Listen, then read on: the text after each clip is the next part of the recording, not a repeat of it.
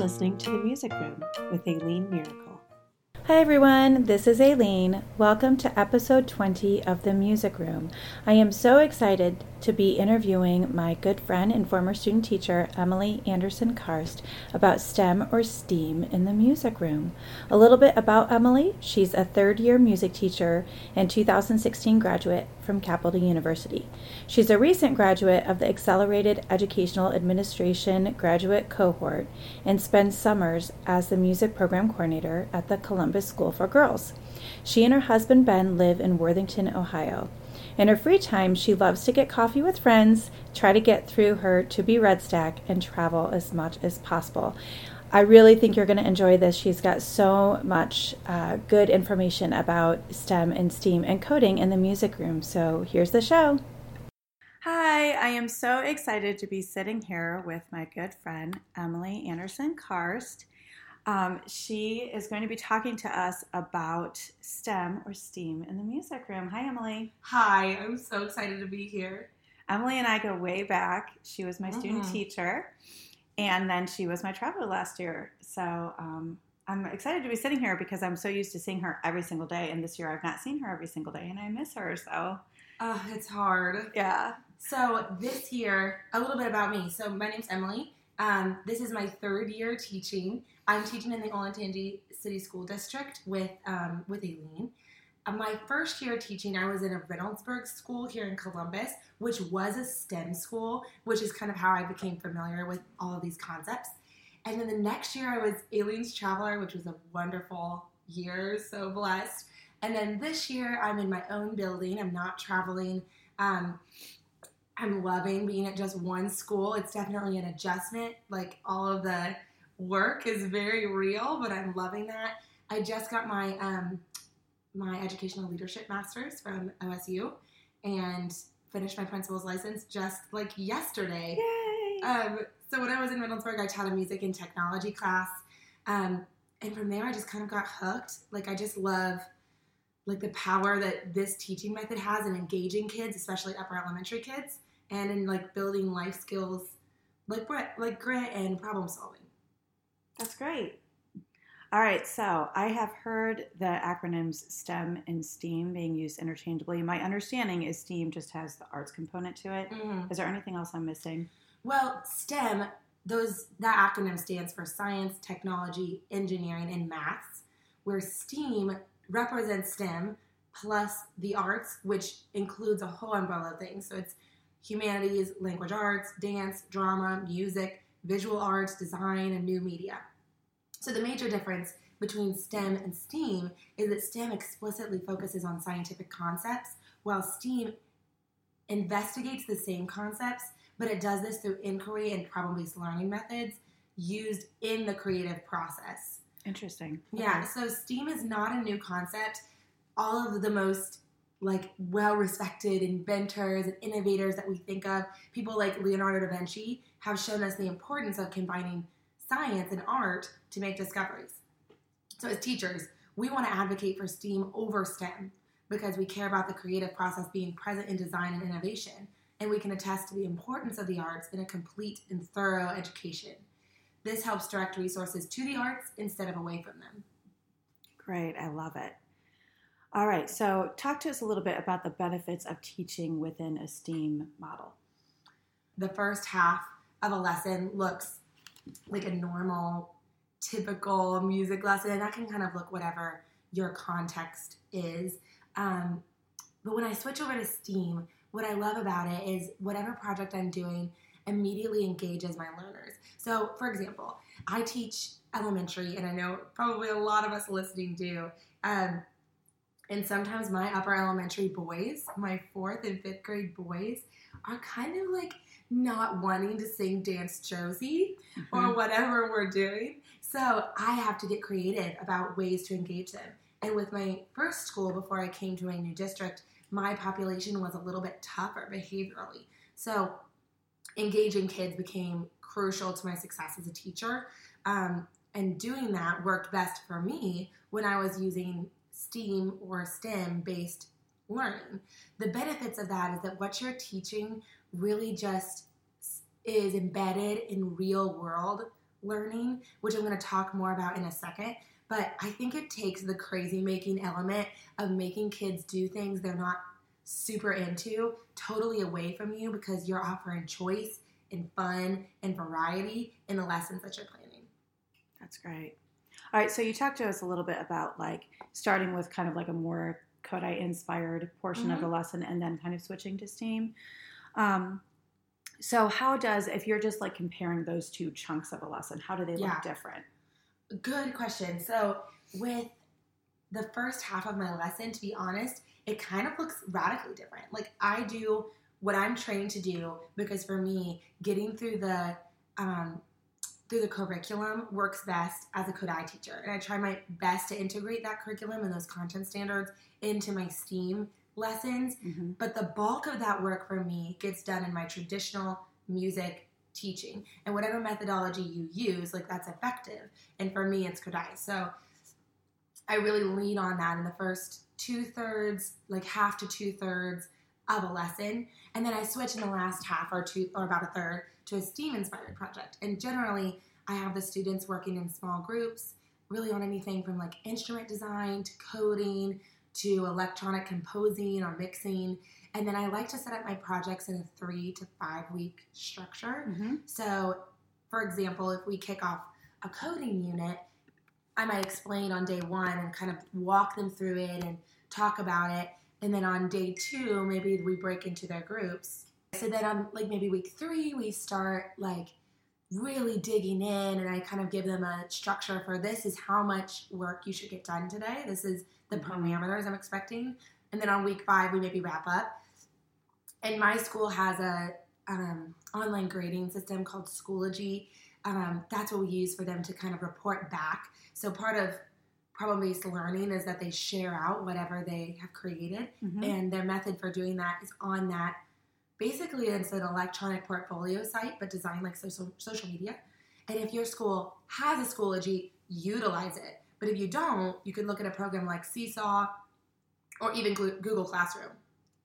So yeah, that's kind of how those two sides of my lesson look different. It's kind of radically different. They'll sit in their little spots and we'll do our normal Kodai thing. Mm-hmm. And then we'll break out, and they love that. And they are aware that like your attentiveness and your effort that you show me in the first half of my lesson determines how much time you get on your project learning. Yeah. And we should say that in our district, 1st through 5th grade get music once every 5 days. We're in a 5-day rotation for 50 minutes. So 50 minutes, I think, is a nice chunk to get something like this done. So let's say someone had only like 30 minutes or 35 minutes. Yeah. How do you think you would structure that differently?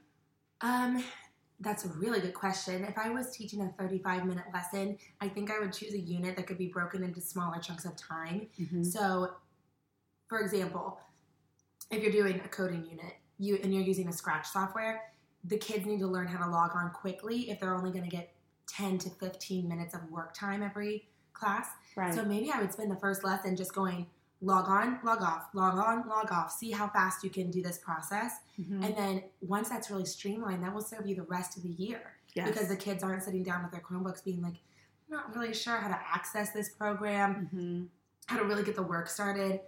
But when they know and they know how to do it fast, for the rest of the year, they can sit down. The log on process can be 1 minute. And then the work time can be the remaining 9, 14 minutes, whatever that is. And you can just leverage that. So number 1, streamlining the login process.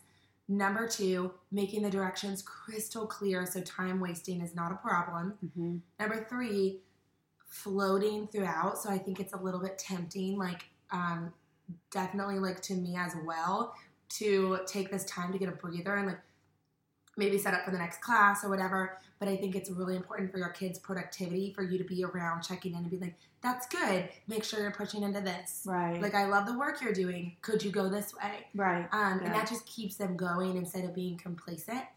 And then also I would pick a unit that you know works well in small chunks. Mm-hmm. So for coding, I know they can they can sit down and they can just code one character in 10 minutes, and that's the only goal. So it's not too lofty. And then the next day I might say, with these 10 minutes, I want you to add this to your project. Right. So little chunks of time rather than maybe like an instrument design project where they're sitting down constructing like a wooden flute, and 10 minutes is only really going to like make a mess and then clean it up. Right, yeah. 5 minutes to work and 5 minutes to clean up, right? All right, so that's a great segue into examples of a STEAM-inspired music lesson. So you talked about your instrument design lesson. Can you talk to us a little bit more about that? Yes, absolutely. So this is something that we can share in the show notes. Yeah.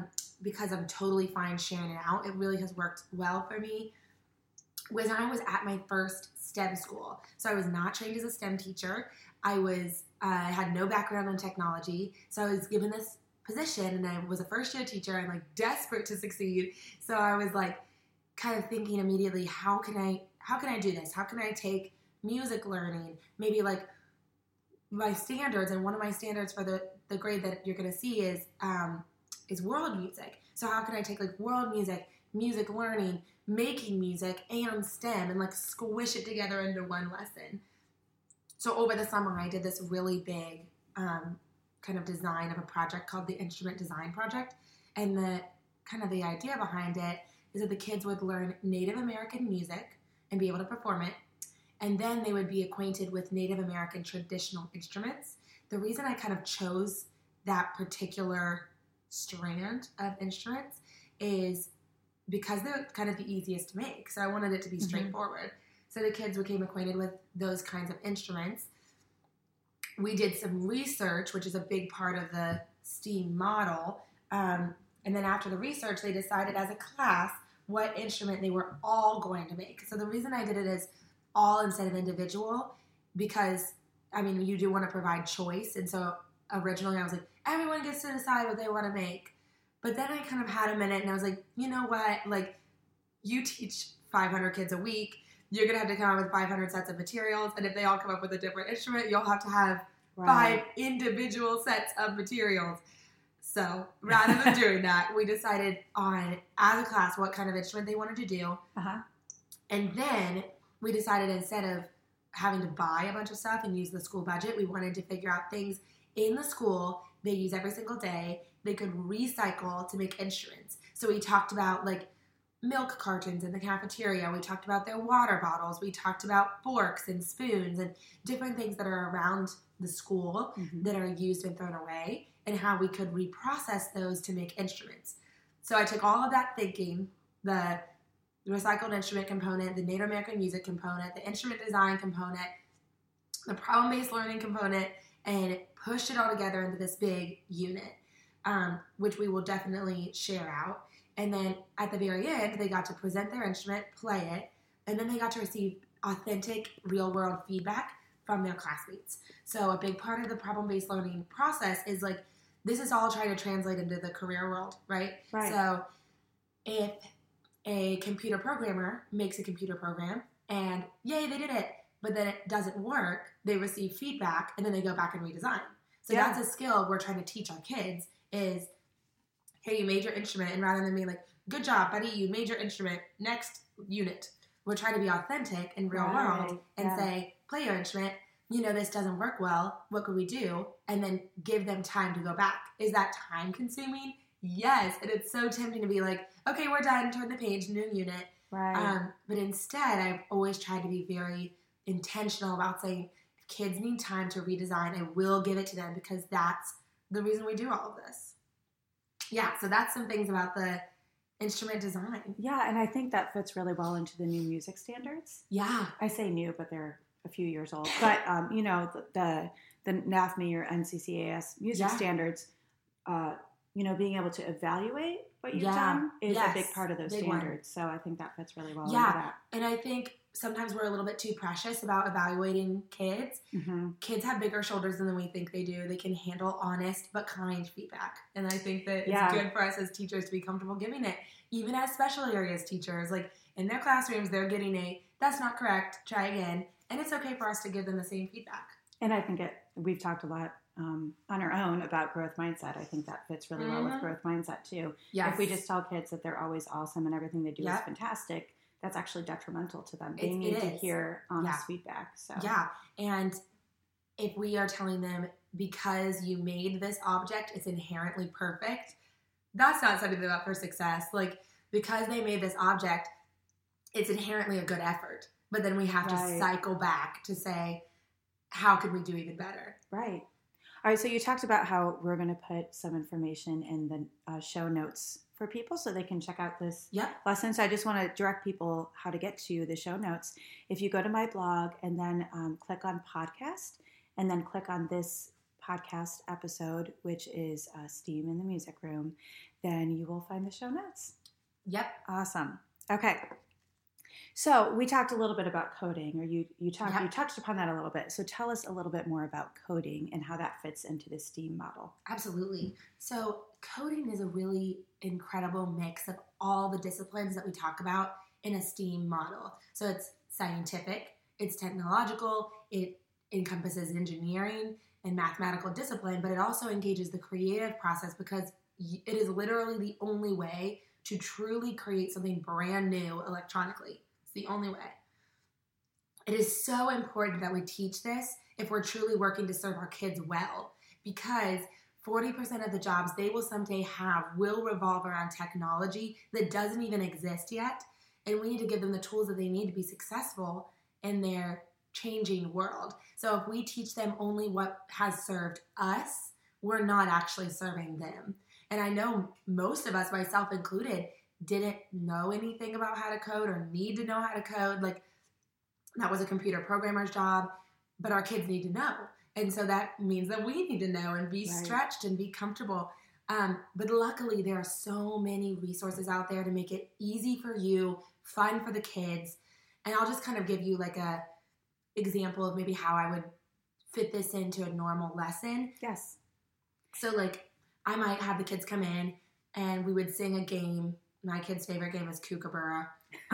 They love that one. Love it. Because you made up that game. And Yeah. the kids love it. Yeah. Go ahead and quickly share that game just because people are going to be like, what game Sidebar. is that? Sidebar, yeah. Yeah, big sidebar. This is like very random because one day I think a second year teacher. This is like not a great look for me. But I was a second year teacher and I'm teaching Kookaburra and I was in the middle of teaching it and I was like, I have no idea what game goes with this. And I think in retrospect, there wasn't a game. No, I've never knew of a game. But I was like, in my Kodai model, like you teach the game and then you do the notation.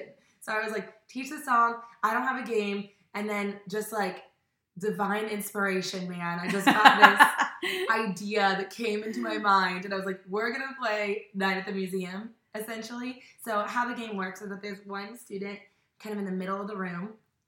And then there's all the kookaburras. I'm doing air quotes. You can't see me. All around the room, like flying around the room. And they sing the kookaburra song. And then at the end, they freeze. Whenever the zookeeper's back is to them, they move their bodies like crazy. But then as soon as the zookeeper turns to look at them, they freeze immediately. The zookeeper sees them moving, they sit down. If I see them not moving when they're supposed to moving, they sit down. And here's the best part, fellow teachers. If they talk while they're in, they're out. And if they talk while they're out, they can't play the next round. Oh, I don't think I knew that rule. The kids did not tell me that They rule. wouldn't tell you that rule.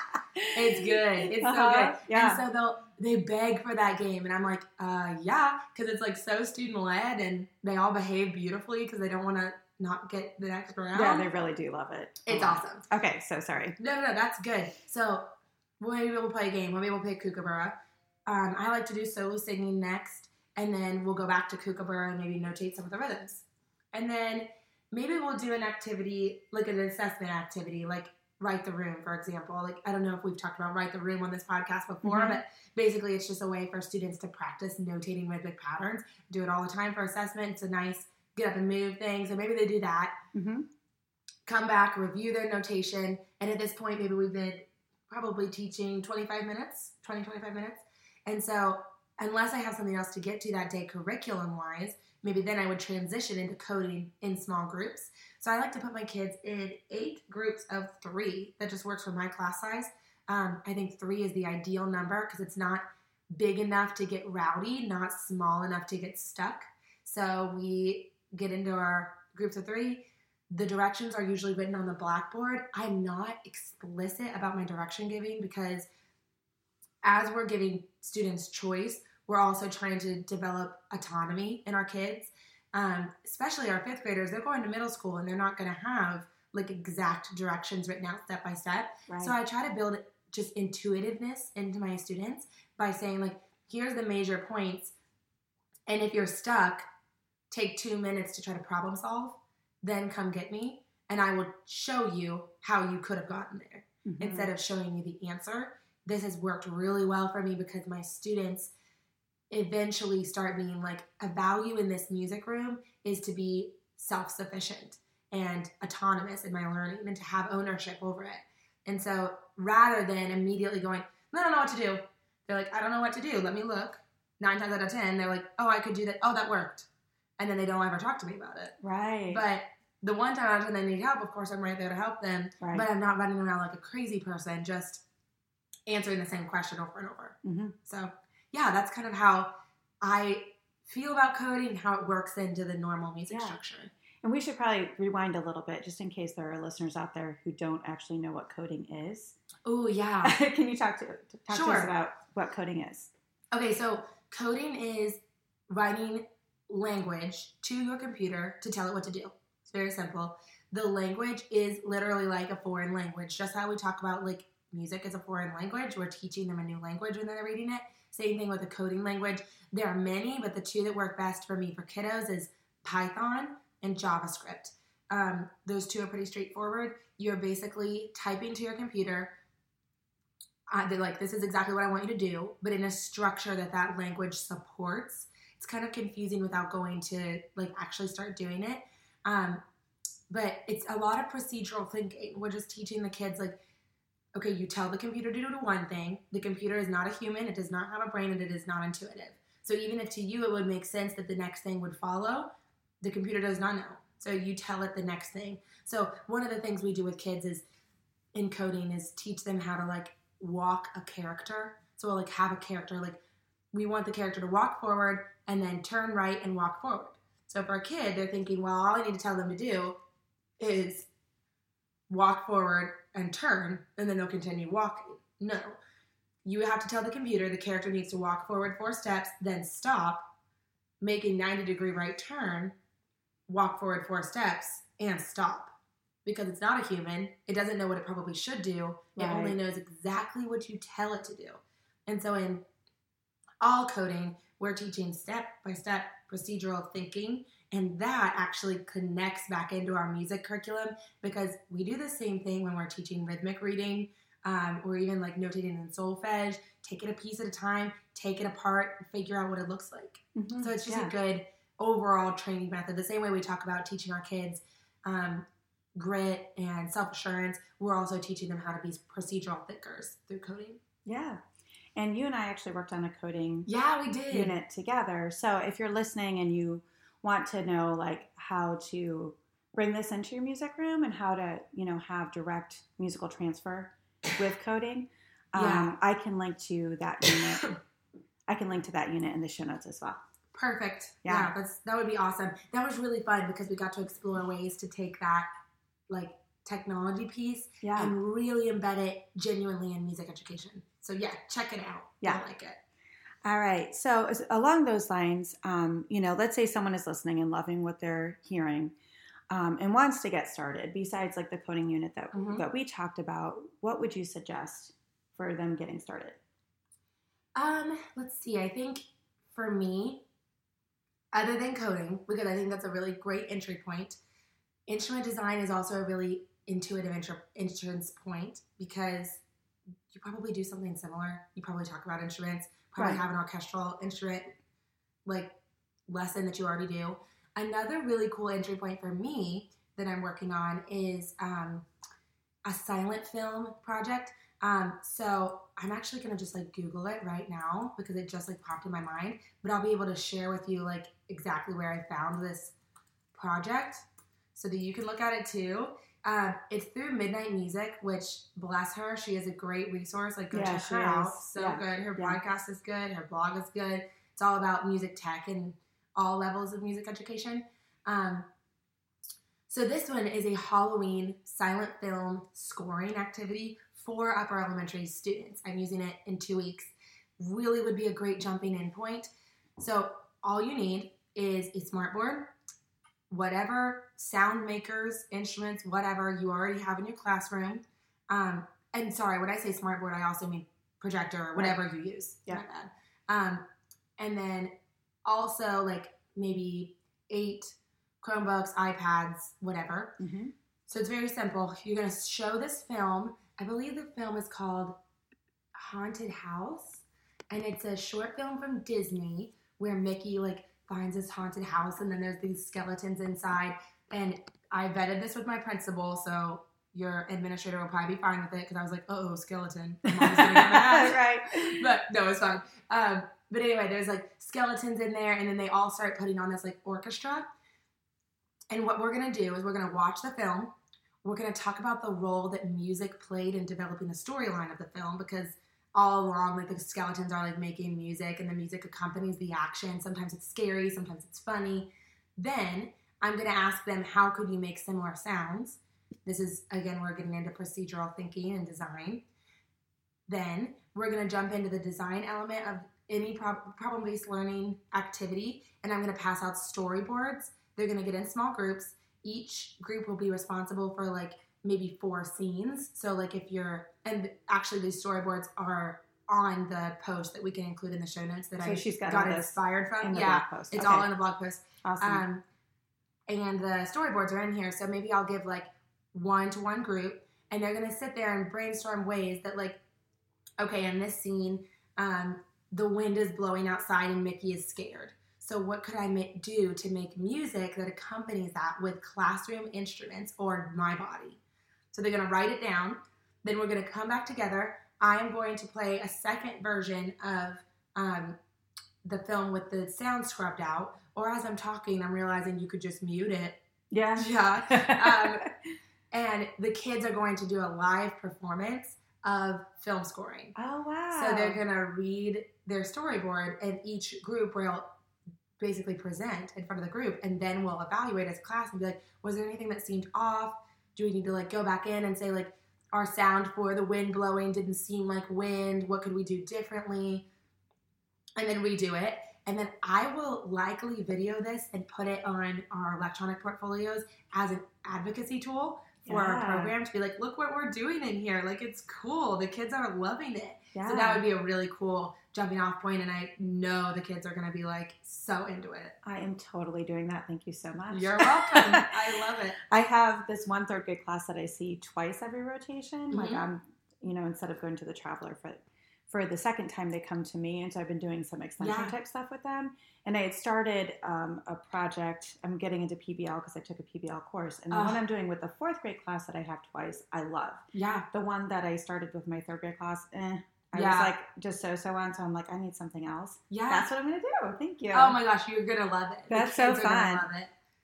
And just a little bit about technology. Mm-hmm. If you're listening to this and you're like, well, I don't have Chromebooks in my room or I don't have iPads or whatever, I think a lot of classroom teachers, I know in our district, and maybe it's different in other districts, but in our district, a lot of the classroom teachers will have Chromebook carts. Yeah. When they're in music class, they're not using those Chromebooks, right? Typically, unless they're sharing it with another grade level or something. So you might, if you don't have technology in your own room, you might reach out to that classroom teacher and say, while your students are in music, could I use 6 Chromebooks?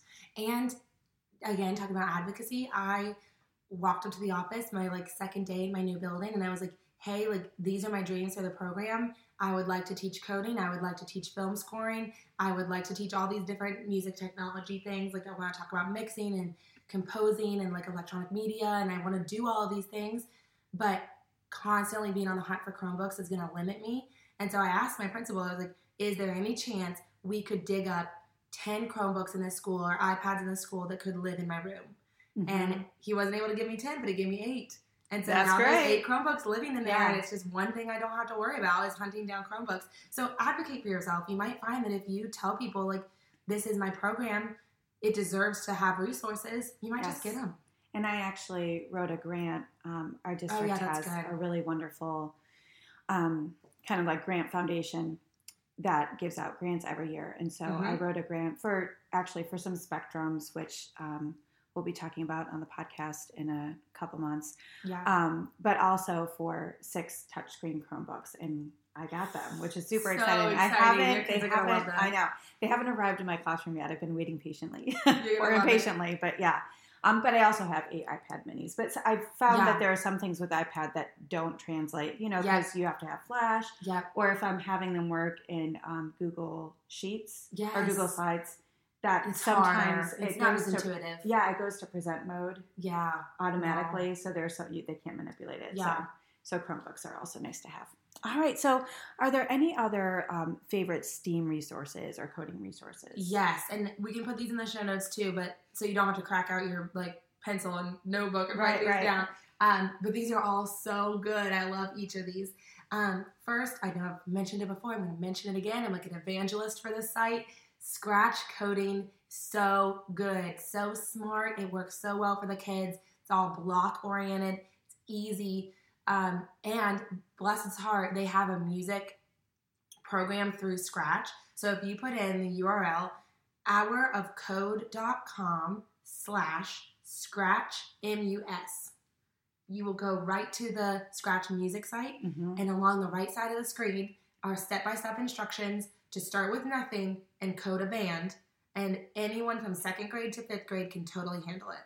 Yeah. Pinky promise. And that's actually how I got started with coding. I came and observed a lesson. Yep. Where Emily, she, was in the room next to mine, and I had planning, and I knew she was coding, so I went and watched her do the coding lesson, which was really awesome to see. But then I just sat on the Scratch music website, and I just experimented with it. And that's how I kind of, and it's funny because this is totally going to date me, but when I was, 10 or 11, this is back before everybody had a home computer, but we had a home computer, but it was like Texas Instruments. It had these little cassette tapes that you would put into it. But anyway, we would sit there, my sister and I, for hours, and we would actually be coding. Like we would write run 10 and then some kind of command, run 20 and then some kind of command. Coding. Yeah, and then at the end, we would make this little stick figure dance. And we would get so excited. And that was coding. And we didn't, not until I started playing with that Scratch website, I was like, oh my gosh, I have coded before. I just didn't know that's what it was called. And the kids have the same reaction of being like, I just did this. Yeah. I just made this There's happen. like so much ownership. Like I was able to do that. That's so cool. And it does build that growth mindset of them being like, oh, like I can learn to do anything. Like even if it doesn't come easily to me, it's even better if it's not easy because I had to fight for this understanding. Right. And now I've accomplished this. It's really cool. And there's also student choice. Like with the coding blocks, you can choose like, do I want the space bar or the delete key or which key do I want to be the one that runs the command? And then when the command is run, do I want the character to walk to the right or to the left? And then in the Scratch Music website, it can be like, do I want it to play the saxophone or the keyboard or the, there's all this so much choice. Yeah. Yep. And so when they're done, when they show it to you, it's not only that they're showing you, look, like, my teacher, I have followed your instructions. They're also showing you a piece of creative work. Yeah. And they're saying, like, look at what I made. Like, look at what my creativity has done. Yes. And then you can reward that and you can really, like, shower on the praise for being creative and being a problem solver rather than saying, like, good for you. You're smart. Next thing. Right, like, you're a problem solver. You can make things happen. Yeah. You're creative. It's really cool. Very cool. Big one. Code Combat. I love this website. When you go, it looks just like Minecraft or like even kind of like Fortnite, which I know we're all like, no more flops, but it's real. They love it. And this website kind of reminds me of it. The kids love this so much. There's like a character. You get to pick your character. You get to pick their outfit. They go down to this like dungeon and they like fight things by correctly running routes that you code. It is so fun. And it's such a cool website. Like, it doesn't look like a lame teacher website. It looks like a video game. And the kids are like, yeah. But the whole time you're sitting there watching them, like, love this and eat it up. And, like, I'm thinking to myself, like, this is teaching. Like, this is them learning. But they're loving it. Yeah. It's awesome. That's great. Blocky Games has a coding platform where you're literally coding notes onto a staff. So if you want to direct... Like, I want to stay focused on music curriculum. I don't want to derail at all. Blocky Games is a great one because you're just coding notation. Oh, okay. Code Avengers is another, like, video game style coding website. And, for your younger kiddos, there are 2 toys that are a great thing to put on like a teacher wish list. One of them is called a Codapillar. Basically, it's this long caterpillar, and each of its different like sections of its body, you follow me, are like directions. So the kid will look at the caterpillar and push the up arrow twice, the right arrow once, and then the up arrow one more time. So then when they push go to run the quote unquote program, the caterpillar will move up 2, will turn right, and move forward 1. So forward, right turn 1. And that's teaching coding. But they're working with this little toy.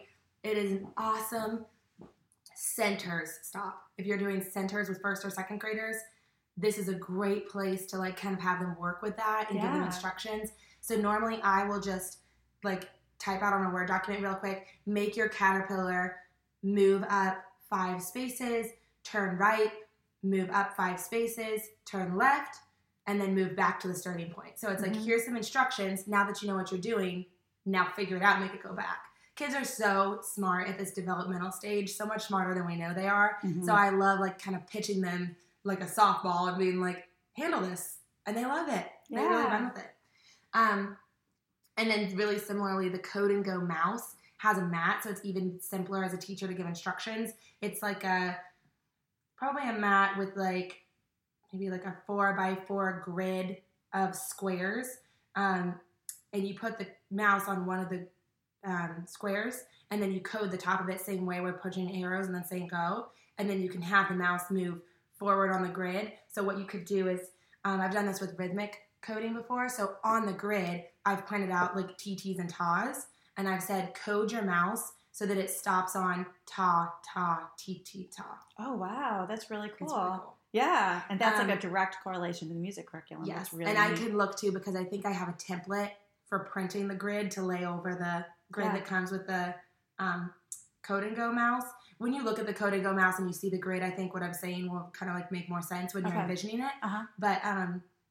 But yeah, I have like a template where you can type into the template your TAs or your solfege or whatever it is you're working with your kids, and then they can make the mouse run the pattern. That's so cool. Really cool. I'm going to add another one in there. A coding toy that I have is this Sphero Mini. It's this tiny little ball that you can code with an app like on your phone or on an iPad. And I haven't used it with kids yet. I'm excited about that centers idea because I never thought about using that way. Everybody can be using it. But I actually, it's an idea for a project I had, but I haven't been able to do yet, is I do these like ABA compositions in GarageBand with my 5th graders. Yes, but then so cool. I on my own, actually my whole family helped me out. My husband was helping me out. My oldest daughter was helping me out. We figured out how to code this mini Sphero so that it like coordinated up with the ABA composition. Oh my goodness. So it was like syncing up. Well, that's amazing. Yeah. So I want to do it with 5th grade. I thought I was going to have time last year and I just ran out of time. So that's like my goal for this year is to make that happen. But centers would be a great way to do that. Yeah, well, it is. Because then every kid gets to put their hands on it. Yeah. Absolutely. Because if you don't have 5 Sphero minis. Yeah.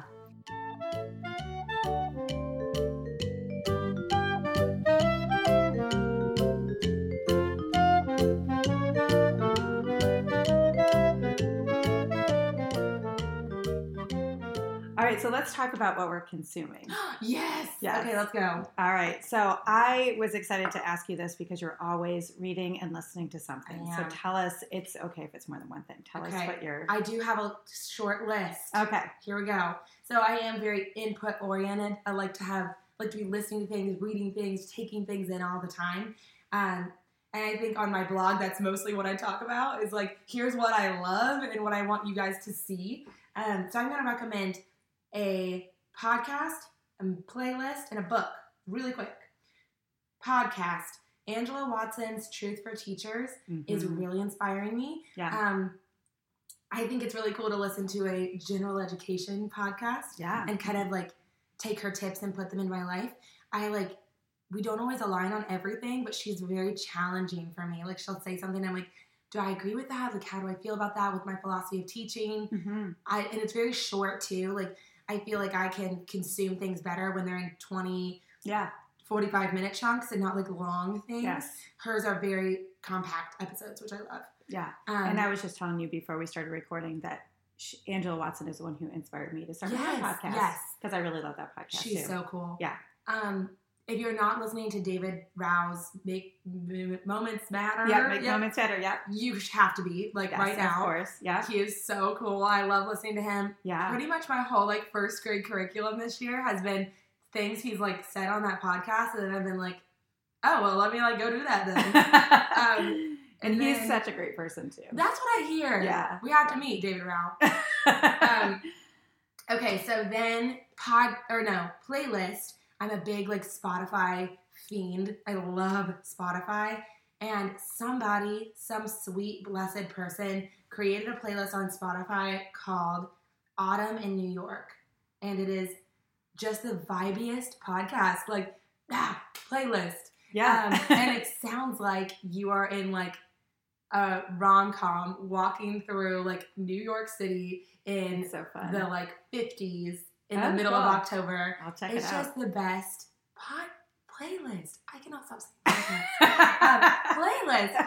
And so, I love baking. And so one of the things I do all the time, when I'm, needing a moment of zen, is, baking in my kitchen and listening to music like that. It's, old worldy jazz and, it's just, you got to listen to it. It'll put you in a good mood.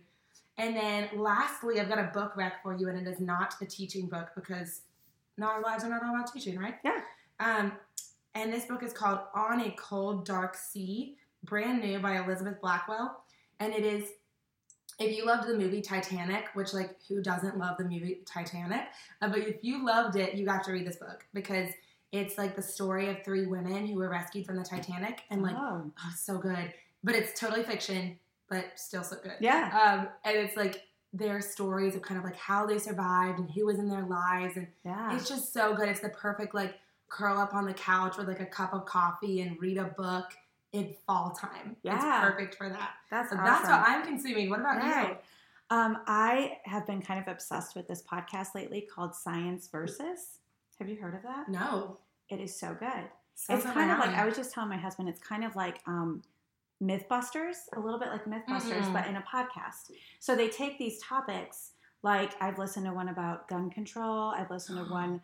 I started listening to one about global warming, but they're not all political. I listened to one about ghosts. I listened to one about true love. Yeah. So they're all just topics that they explore through science. I love that. So it's what does the science say about true love? Yeah. Is that a thing? Or is there just one person for you? Are we made to be monogamous? Or there's one about ghosts. What does the science say? That is ghosts? Right up my alley. I love that. It's so interesting. Okay, definitely going to check that out. Yeah. And then I'm going to throw one more out. Okay. Because you reminded me. One more podcast. I'm really struggling with the word podcast versus playlist today. It's all good. But this is really a podcast. Okay. And it's called Pantsuit Politics. And it is a conservative woman and a liberal woman, and a Republican and a Democrat, and they talk about current issues. Oh. But they have this value on their podcast that life is about nuance and about gray area and being able to respectfully disagree. Yeah. Oh my gosh, I love it. And I just want to be hey world, we can do this together. Right. So I listen to that podcast and I feel I'm learning and getting different perspectives, but also not feeling angry ever. So that's a great one if you're I want to know about this world politically, but I don't want to be bummed out. That's a great one to check out. What is it called again? Pantsuit Politics. I'm totally going to check it out. It is definitely politics for women. It's so good. Okay, awesome.